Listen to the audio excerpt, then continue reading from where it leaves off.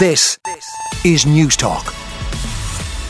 Irish Times main story: prices jump as Russia cuts gas to Poland and Bulgaria. The European Union accelerated a race to find alternative energy supplies after Russia cut off gas flows to Bulgaria and Poland. And the move caused gas prices, as we heard, to jump on financial markets. The euro sank in value against the dollar while the ruble strengthened. And analysts reckon that for the moment there won't be a huge impact because of this, that the impact will be limited. But the Irish Times says the step is understood to be a warning from Moscow that it may be prepared to cut off more EU countries like Germany, which obviously would be much bigger news than Poland and Bulgaria. And the German central bank already warning that that would plunge Europe's manufacturing powerhouse into recession. Also, the turf ban vote, or ban on the ban, I suppose you'd call it, that has obviously been defeated. That's on the front of the Irish Times. A Sinn Féin Dáil motion targeted at Minister for the Environment Eamon Ryan's plans to ban the sale of turf was defeated by 8 votes last night. So the rural Fianna Fáil and Fine Gael TDs voted with the government, and they say it's because they got assurances that the proposals would not go ahead as planned. What a messy week it's been, these turf wars as they're called. It looks like they've got some reassurances from the Taoiseach and from Minister Eamon Ryan, and this has greatly reduced tensions on the issue. The Irish Independent looks at councils and what they're doing about Airbnb type properties, and it would seem not a lot. Councils across the country are failing to clamp down on short-term leasings as the number of Airbnb style rentals outstrip long-term rental properties. 11 counties last year took no action against any property owners leasing homes to holidaymakers on any of these short-term holiday short-let websites. And as the housing crisis deepens, the number of properties available to rent long-term has decreased. So it would seem some landlords turning to Airbnb-style arrangements rather than having tenants long-term, and the councils, some of them not clamping down on that. Also, you may have heard about that big Garda chase across Meath and Kildare there on Tuesday night. The Irish Independent says that the stolen Audi Jeep, I think it's a Jeep SQ5, that crashed on Tuesday night after a Garda chase. Anyway, the vehicle involved has been linked to more than 70 burglaries on both sides of the border since it arrived from England early last month. Gardaí believe the car, which was stolen in London at the start of last month, has been used on the country's motorway network on most days since it arrived into Ireland, with different gang members travelling in it at different times.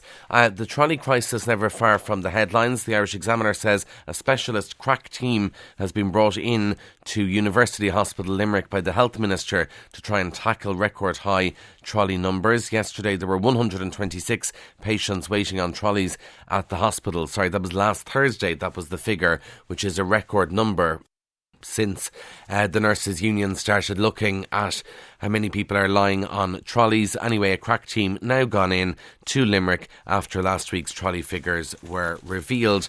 The Irish Independent looks at Robert Watt in U-turn on health grilling. The country's highest paid civil servant is set to be grilled over the abandoned Trinity secondment of Dr. Tony Holohan in a U-turn there. So Robert Watt will go before the Oireachtas Health Committee next week.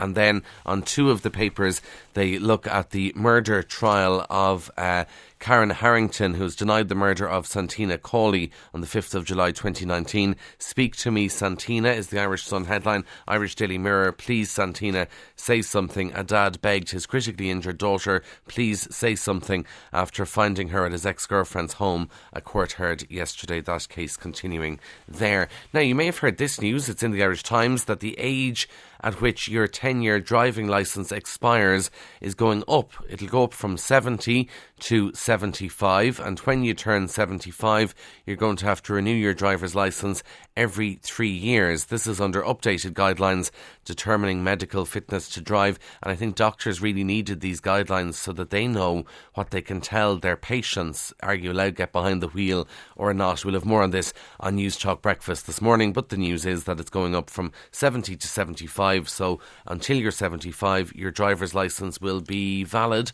for 10 years. Speaking of ageing, in the Mail this morning, in Ireland, it seems you can have a life well lived and a long life because life expectancy in Ireland is the highest in the EU. The life expectancy for Irish people stood at 82.6, surpassing all other nations in the Union.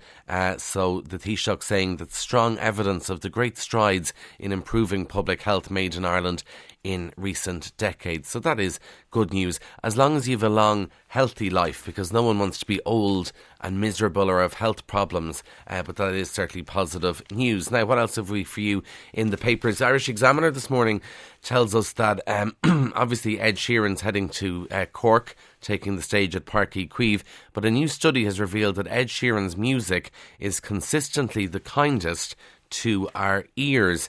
The analysis of the top 40 charts found that one of Ed Sheeran's popular tracks topped the list as being best for our hearing. The song is called Overpass Graffiti, and it recorded a 50.0 decibel level on a calibrated device, while the song that was found to be the loudest for our ears had a decibel level of 62. Other artists that were found to have songs for easy listening, if you're looking for some easy listening, included... I haven't heard of all these songs. This will show you how I'm getting older here. Other songs included A1 by J1. I don't know if anyone knows that. And Tion Wayne with Night Away, Lude with Down Under, and Jack Harlow with Nail Tech. I haven't heard of any of those songs. Sam Fender's 17 Going Under, which is in the top 10 of the charts at the moment, was deemed to be the hardest on your ears, along with George Ezra and Jax Jones, I think is how you say that. Final story for you, chick lit. This is in the Daily Telegraph this morning. Men aren't reading chick lit, and they should be. Men should read more books by female authors, even if they're classed as chick lit. That's according to a judge of the Women's Prize for Fiction, because figures tell us that men read 4 books by men for every one they read by a woman, whereas women read men and women. And Mary Ann Seacart, who's the broadcaster chairing this year's Women's Prize for Fiction, said men avoid novels that are labelled as chick lit.